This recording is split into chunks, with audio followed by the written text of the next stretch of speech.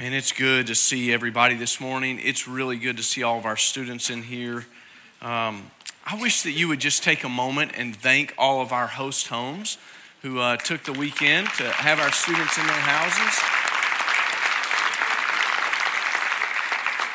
You know, I don't know if you realize how hard it is to have, like I did, 13, 14, 12, and 13-year-old girls at your house. It's really difficult. I wouldn't know anything about it because I left. Hampton and I saw the writing on the wall and we took off. That's just called smart. They had a good time though. You know, this is a great season. It's a really great season, especially for us as we talk about renewal. And I want to encourage you in this season to keep going. I want to encourage you to keep going in your reset and your renewal. If you've just started the reset material, 100% keep going. I mean, just absolutely dig in. If you fell off and said like, man, I started really good, but I haven't been as consistent as I need to be, jump right back in. If you haven't started yet, you're not late to the party. Go out to the Next Steps desk. We have a couple of those books left. The reset material has been so good for us, and I just keep hearing from so many of you about how God's doing great things in your life. Let me ask you to do something for me just for my own sake this morning, just to encourage me. How many of you, like I have in the last 20 days, have God answer some prayer in your life as you started in the reset material? That's good, isn't it? If you've not had that yet, keep praying. Keep praying, keep asking, keep seeking, keep knocking, because it's coming. So make sure that you're journaling, make sure that you're praying, make sure that you're diving into the Word every day and just asking God to speak to you. I've been just absolutely just overwhelmed by the response of our church. What I don't think I realized until this past Wednesday night is that, you know, our church may be a little bit late to the bandwagon here in Tennessee. Terry McAllister showed me an article about churches in Tennessee that are just absolutely seeking God right now. And there's these little pockets of revival that are popping up. And so I'd love for that to happen in our life too. You know, I mean, that's what we're praying for. And we are praying, as we said early on, that it would be really hard for people to just run past all that God has for them and go to hell from Tennessee. We want to stand between people and an eternity of destruction that just says God loves you and there's another way over here and you can be part of this. It's open to you. And so I'm so excited just to be able to hear that. As Scott Patty challenged us a couple of weeks ago, every time we're praying for renewal, that's a prayer that God answers. God starts to move in and of our lives in that. And last week, Whit Chapman did such a good job challenging us to go into the Word and have the heart of God from the Word of God. And I know you were blessed by that. I was really blessed by it as well. Tonight's our last renewal conference, and you're not going to want to miss it. Ryan Morris speaking to us, and I believe that Ryan is going to be speaking to us about grace and the role that grace plays in our lives, how we're saved by grace. But then it's grace that continues on with us in our lives. And I was just reading this past week a book by Andrew Murray who was saying the same thing, that we're saved by grace, but even in our prayers, it's grace that holds us. And all of those things, it's God's grace that allows us to be able to live this life that He's called us to. And so I just say all that to say, I really don't want you to forget the importance of next week. Starting Monday is our week of prayer and fasting. And if you haven't listened to last week's sermon, I very seldom tell you, hey, go back and listen. But you really do need to go back and listen to last week's sermon because it's going to outline for you some ways that you can participate in that week of prayer and fasting. And it's really important that you do that. We're going to spend a week kind of focusing on some things that are really essential to us at the detriment of some things that are normal to us. You know, there are some things like eating, there's some things like entertainment or whatever you choose that are normal to us in our week that we're going to set aside to really focus on some essential things in our spiritual lives and ask God to speak to us through that. And that starts kind of our week of prayer and fasting. And our week of prayer starts tomorrow at 6 a.m. right here in the sanctuary. We'll have an opportunity for you to be here 6 and noon every day, Monday through Friday this week. And those sessions are going to be led by our ministers. And here's what I'm encouraging you to do. I want you to make one of those every day. If at all possible, try to make one. You'll have 30 minutes where you can come and pray. And you say, man, I can't make it or whatever. That's fine. Join us at those times and pray. make every effort to be here, but join us in those times if you can to pray. If you're at work, slip out to the car and just pray for a few minutes and join us in that. Our ministers are going to be leading you through some corporate prayer, some things that we're asking God to do in our lives. And there'll be some time for you to pray individually and maybe even in some groups. But we'll be done in 30 minutes every one of those sessions so that you can get back to whatever you have kind of going on. I just have to say, I'm just amazed at how good God is to us. I mean, that's kind of the overwhelming feeling that I have through this season of renewal is how good God has been to us. You forget that sometimes. Do you know what I mean? It's just easy to kind of put your head down and just kind of run and kind of grind and do whatever you're doing and just kind of stop for a minute and just remember how good God is to us. We're blessed by that. You can see this morning that we have the Lord's table set before us. And as we looked at the calendar, it really seemed appropriate for us to start the week of prayer and fasting with the Lord's Supper. And we haven't spoken about the Lord's Supper with a dedicated sermon in a number of years. And I felt like it was time for us to go back and do that, kind of to get our minds focused on what's about to happen through this week of prayer and fasting. And I think that you'll be blessed by this. We're going to look at two passages of Scripture this morning, so keep your Bibles open. The first one's going to be in Mark, if you want to go ahead and start turning there. But my prayer is that God's going to reveal himself to us this morning through these two different passages of Scripture, and that what's going to come out of this is that our faith will be increased, our hearts will be made clean, and that we'll be ready for a great week of prayer and fasting, asking God to reveal some things to us. So Mark 14, chapter 14, verse 22, that's where we'll begin because it really gives us an account of the very first Lord's Supper. And I want to give you just a little bit of background while you find your place there. The Lord's Supper, as we read it in the Gospels, is taking place at the very end of Jesus' earthly life. So it's the end of this 3-year ministry period that he's been in. And it's actually taking place as they've moved towards Jerusalem. The triumphal entry has taken place. And this is right up against the weekend where Jesus is going to be crucified. But there's something happening in the background. There's a lot of background noise taking place. And that's that it's the Passover weekend. And we'll talk about that in just a minute. But the Passover is very important. And the timing of all of this taking place at Passover is very important. So let's read verse 22 of Mark chapter 14. Jesus and the disciples are having this Passover meal, and it says this: as they were eating, he took bread, blessed and broke it, gave it to them and said, "Take, this is my body." Then he took a cup, and after giving thanks, he gave it to them, and they all drank from it. He said to them, "This is my blood of the covenant, which is poured out for many. Truly, I tell you, I will no longer drink of the fruit of the vine until the day when I drink it new in the kingdom of God." And after singing a hymn, they went out to the Mount of Olives. Now, if you can imagine the disciples sitting with Jesus around a table, let's kind of picture this for a second.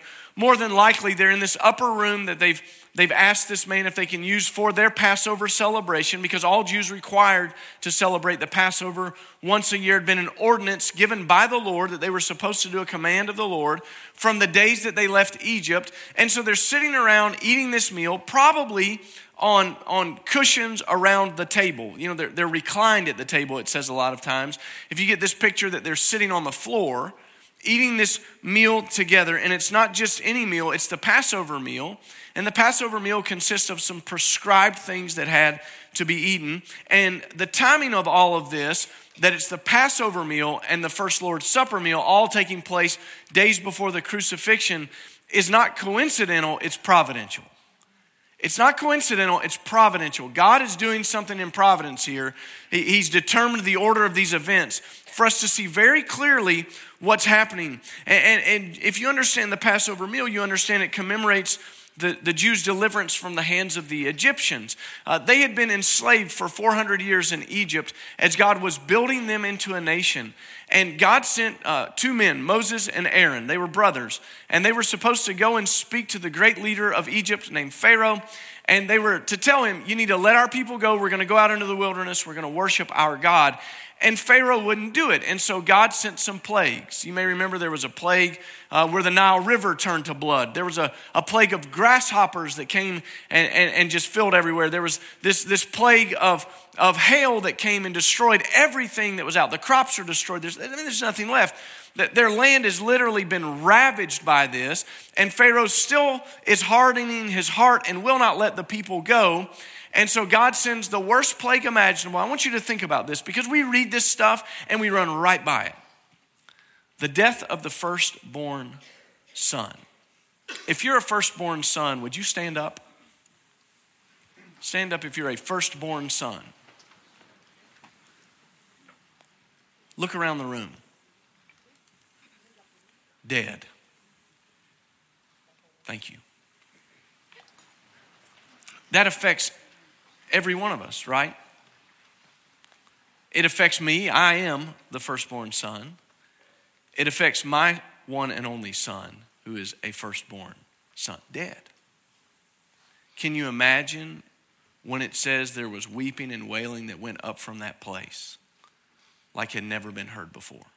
Can you imagine how awful that must have been? The only people who were not affected by this were those who celebrated the Passover meals, the Hebrews. They took the blood of a lamb and they put it on the doorpost of their home, and the death angel passed over their house and went to the next one. And when it found blood, it passed over that house, right?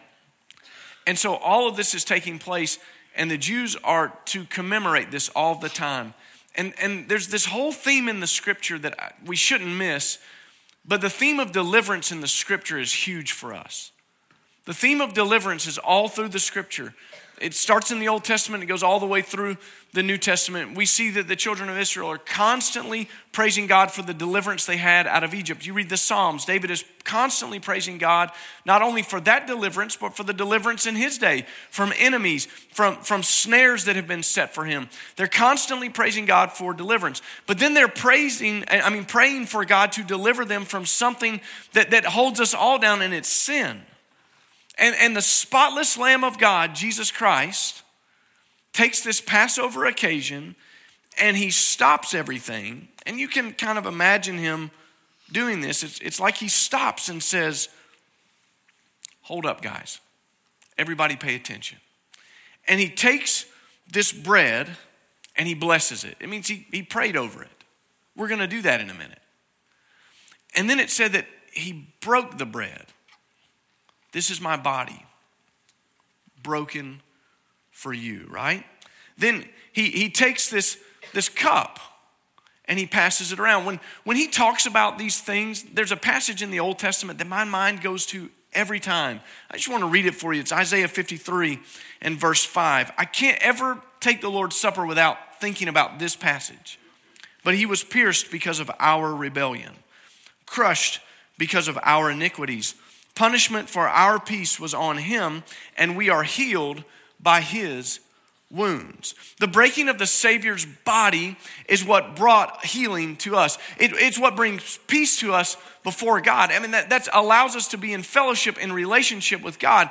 The very fact that his body was broken, that his body had stripes put on it by a cat of nine tails, this whip that was nine pieces at the end of it, filled with things like bone fragments and rock, so that it would absolutely tear the flesh off a person. He's saying to these disciples, I'm picturing for you what's about to take place. My body is broken for you. When we think about that, we think about a body being broken.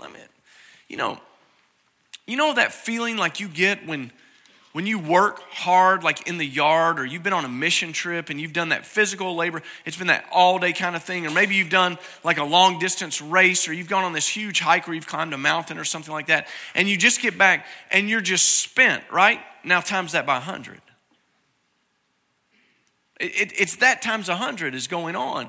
That's a body that is literally broken. Jesus takes that cup and said that this blood is going to be a covenant. It's the new covenant. And this word covenant is really big for us because it's how God enters into relationship with us. God enters into relationship with us through a covenant. And this is very important because you can't step outside the covenant and be in relationship with God. It doesn't work. You don't get to make up your own rules. I don't hear this as much anymore, but this is kind of an older thing people used to say to me as a pastor is, well, me and God have an understanding. I mean, that's great. I hope it's this one. Because if it's not, you're lost. You're lost. You don't get to approach God and say, this is how I'd like it to be. That doesn't work that way. You might get to approach a friend and say, this is how I'd like our friendship to work. Or you may take a new job and think that you get to negotiate salaries and days off and things like that. But you don't get to come to God and negotiate. The covenant was established through the breaking of a body and the blood that was spilled. That's it. That's all that there is for us. See, in the past, our sins were taken away through sacrifice of animals, right? The blood of the animals covered our sins, but it didn't wash our sins clean. It didn't wash us clean. But the blood of Jesus Christ washes us clean. So we no longer need to eat this Passover that celebrates the deliverance from Egypt. Now we're eating the Lord's Supper, which celebrates our deliverance from sin, our deliverance from destruction, our deliverance from hell. And we celebrate that supper the same way that Jesus instituted it that night. The Gospel of Luke says that Jesus told the disciples, do this in remembrance of me. It was really common in Baptist life years ago that we had like pulpit furniture and stuff. How many of you remember like your pastor used to sit like in a big, really uncomfortable chair up here and stare at you? You know, it's kind of creepy. And we had a table that would be down front, and almost all of those tables across the front, they just sat here. They said, do this in remembrance of me. It's pointing to the Lord's Supper. Now, depending on your background, you may have taken the Lord's Supper more frequently than we do here at Judson, or maybe you've taken it less than we do here at Judson. But the Bible doesn't speak to the frequency of which we take this. It does say that we should take it. And in our church, we celebrate not only the Lord's Supper, but one other ordinance. We celebrate baptism. And those two ordinances are the ordinances of the church. And it's really important that you understand that they're tied together with one word. And it's this idea of symbolism. It's symbolic for us in what we're doing. And I go to baptism. You just heard us preach about that, a month or so ago. But when we talk about baptism, we're not talking about you being saved because you were baptized. We're talking about you picturing something because you've already been saved. So when you're baptized, we say that you're identifying with the death, burial, and resurrection of Jesus Christ. And it's symbolic in nature, showing people that the old you has passed away and that there's a new you walking in a relationship with Jesus Christ. You've been established in the covenant. This new you has come forth, all because of the work of God previously in your life, not because of the work of baptism. But we do it and we picture something. And the reason that we baptize by immersion is because it's the only thing that accurately depicts what takes place in the scriptures. Okay, that's it. It's symbolic. The same thing actually happens when we take the Lord's Supper. It's symbolism. There's a meaning here for us, but the key word is symbolism. What we're not doing today as we take the Lord's Supper is offering you further grace. There's no further grace for me to offer to you. Some people believe that as you take the Lord's Supper, there's something that kind of happens with that. Some people believe there's actually a miracle that takes place with that we're all about the symbolism of this here. We're doing something in remembrance of the Lord Jesus Christ. There's nothing special about the grape juice or the bread that we use. We use unleavened bread. It's not delectable bread. It's not a hot biscuit. It's not, I don't know. Do any of you eat unleavened bread at home? I doubt it. Like maybe a cracker or something. It's not, we don't eat unleavened bread, right? It's strange. But there's something about the texture of that bread and the strangeness of it that causes us to think very specifically about something. We're thinking about the Lord Jesus Christ and his body. I said there's nothing special about the grape juice. Some churches use wine. We don't use wine. We use grape juice because we don't want to be a stumbling block to anybody. So in this way today, there's symbolism taking place about what Jesus Christ has already done for us on the cross. And I want you to see some of the things that become really important about the Lord's Supper from another passage of Scripture. Turn to the right in your Bibles till you find 1 Corinthians chapter 11. Because Paul wrote the Corinthian church a letter, and in it he addressed some problems that were going on with the Lord's table. When they would come together and celebrate the Lord's Supper, there were some issues that were coming up. And as we look at this, we'll see how those issues were addressed, and I think it's insightful for us. So it's kind of a long passage, but I'm going to begin reading in verse 23 of chapter 11, 1 Corinthians. For I received from the Lord what I also passed on to you.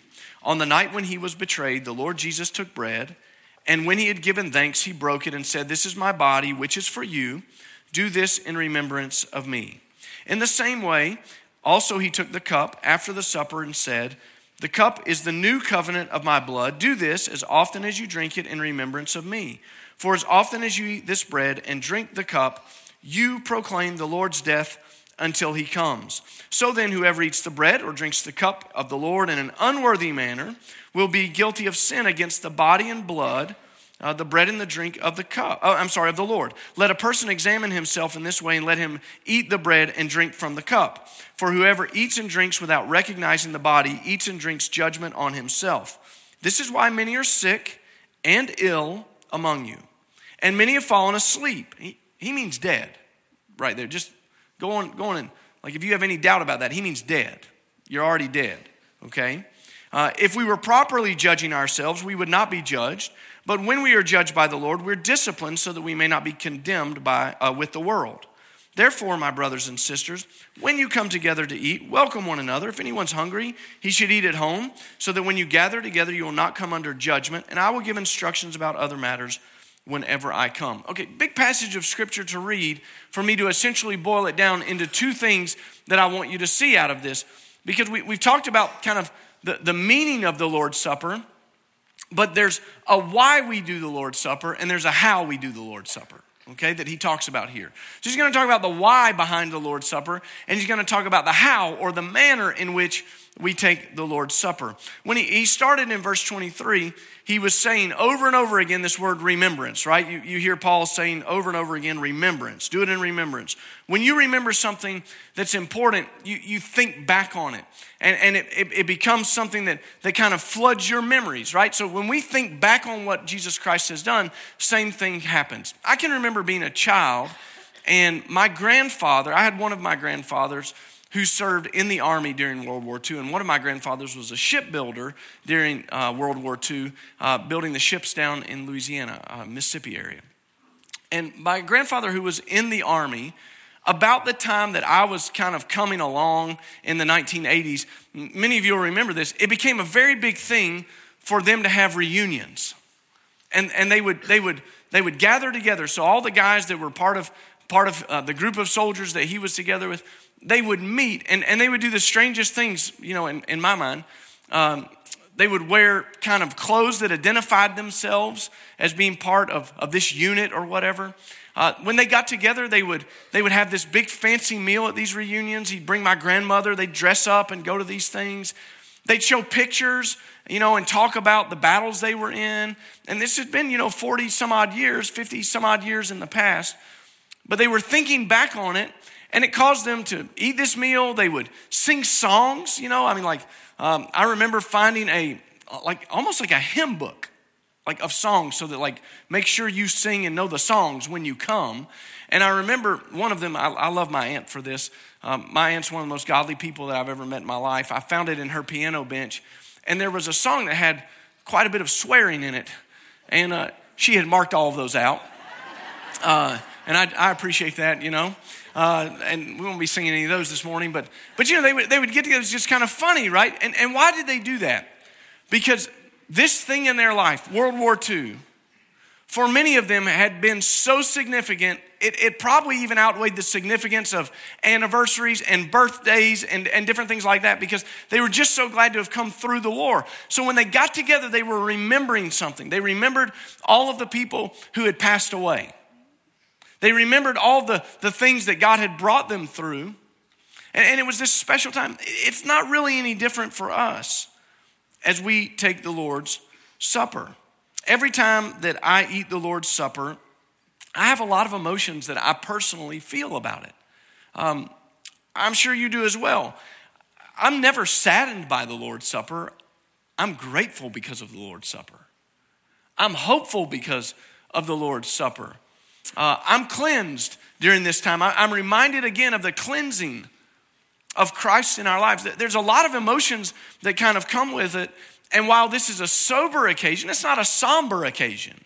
You know, our celebration of this is really important because we're really thinking about the symbolism of a broken body and spilled blood, and how my name and your name is written in the Lamb's book of life because of the blood of Jesus Christ. So it's a joyous occasion for us. But I want you to look back at verse 26, because it's going to tell you the why we do it. And this is really important. It says, as often as you eat this bread and drink the cup, you proclaim the Lord's death until he comes. This is really important. The reason why behind the supper is that we're proclaiming the Lord's death until he comes. And that means this morning, for instance, if you're not a Christ follower, if you don't know the Lord Jesus Christ, that means this morning that you're getting the most vivid and accurate picture that you'll probably ever get in a Baptist church of what it means for Jesus Christ to go to Calvary. And you're going to see that our senses are engaged with this in a way that they're not engaged almost in anything else that we do in life. I mean, it's a beautiful picture. The Bible says that Jesus Christ went to the cross to die in your place, and he died in my place. The Bible said that he went through trials where he was persecuted, where he was beaten, where he was afflicted. The Bible says that he gave up his life's blood. He was nailed to a cross, through his hands, through his feet. That eventually they came and pierced his side with a spear right up under his ribs. We sing a song sometimes that says that water and blood flowed, mingled down. That's what that's from. That's what that picture is. You're understanding with that Jesus died in your place. That is the gospel. And that if you would put your faith in Jesus Christ and repent of your sins, meaning turn away, turn into a new life, in a new direction, that you can be saved this morning by the blood of Jesus Christ shed for you. But we also proclaim his death not to those who don't know the Lord Jesus Christ, but we proclaim it to one another. You know, it's important that we do this, that we proclaim his death until he comes. It's good for us to do this because it helps us to have hope when we feel hopeless. It helps us to have joy when we feel joyless. It reminds us of second chances and mercies. I love that song that we were singing, you know, that just talks about how his mercy covers us. And so as we proclaim his death, we're looking at one another and we're saying, aren't you glad? Aren't you glad that Jesus died for you? I'm glad that he died for me. There's this kind of back and forth that's going on in our lives as we proclaim this together. We're reminding ourselves that our conscience has been sprinkled by the blood of Jesus Christ. Therefore, we are pure before him. Our sins are forgiven. But the reason we do it until he comes is it reminds us again that he is coming. There's a day he's coming. The first time he came as a babe in human form, the second time will be quite different. The scripture says that no man knows the day or the hour, that we're not aware of it. But there's going to come a time when Jesus will split the eastern sky and he'll come back and he'll judge the world and he'll rule the world and establish his kingdom. So the why of the supper is important, but the manner of how you take the supper is equally important. I want you to see verse 28. Let a person examine himself in this way, and let him eat the bread and drink from the cup. This is a time of examination. You know, if we're casual in our approach, if we treat this as just part of a religious ceremony that we're here together to do, and there's no big deal about it, if we think this contains no eternal significance, we're really missing the point of what Paul was saying. There's a time of self-examination so that we can look at our lives and make sure that every time we eat this supper, it's kind of a pause. It's like you've been going through your week, you've been doing all the stuff that you do, and this just puts a stop. And it's just where you go, I need to stop and really think. And it's a time for us, because it's so serious, this is a time for us as believers to allow the Lord to use the Holy Spirit in our lives to make sure that we're in right relationship with him. And because it's a time of self-examination, here's what this means. It means that if you take the Lord's Supper this morning, what you're declaring before the Lord is there's nothing between you and I. I don't have some sin that I'm willfully living in. I'm not living in open rebellion before you. My conscience is clean. Now, what I didn't say is that means that you're perfect, right? That's not what it means. It may very well be that as we start this time of self-examination, the Lord brings something to your mind. And you know what? That's a great time to stop right then and repent of that. Just stop and repent of it. That's very different than I'm living in willful sin. I'm concealing sin. And I'm taking this supper trying to let everybody think and just kind of act like it's no big deal before God, that this willful sin I've been hiding is not going to affect me. Listen to me. If you take this supper without self-examination, listen. Sickness, death. Oh, you don't believe that, do you, preacher? I don't know why I wouldn't. It's written in the scriptures. This is serious. So what that means for us is, if you're living in willful disobedience to the Lord this morning, if you are living with concealed sin in your life, it would be better for you to just not take it today and deal with the self-examination part of getting back in right relationship with the Lord Jesus Christ. It'd be better for you to go, I've got some stuff I need to deal with the Lord. I need to dive in a little bit deeper here with the Lord, and that's okay. That's different, right? Than me coming before the table and just stopping to pray and asking the Holy Spirit, before I take this, I want to make sure that we're right. Is there anything that you need to speak to me about? And he says, that attitude that you harbored yesterday wasn't right. You're right. I confess it. It's sin. That's different, isn't it? That's different. This is the time where we stop and we really examine. Because I think verse 30 is a dire warning for us. This is why many of you are sick and ill among you, and many have fallen asleep. So as we approach this time, I want us to enter into a time of self-examination. And if God brings something to your mind that needs to be confessed, do that and thank him for his graciousness. Aren't you grateful for that? Aren't you grateful for his mercy? Aren't you grateful? Aren't you grateful for the hope that we have, that our conscience has been sprinkled clean by the blood of Jesus Christ? All of that comes into play right now. And you can thank him for the blood that covers your sin and cleansed you from your sin, I should say. So let's do this. Let's bow for just a moment. And I'm going to ask, as we do that, I'm going to ask the deacons, if you would just make your way to the front and take your seats. And we're just going to spend a few minutes here in self-examination. As Hunter plays, you just take this time and go before the Lord.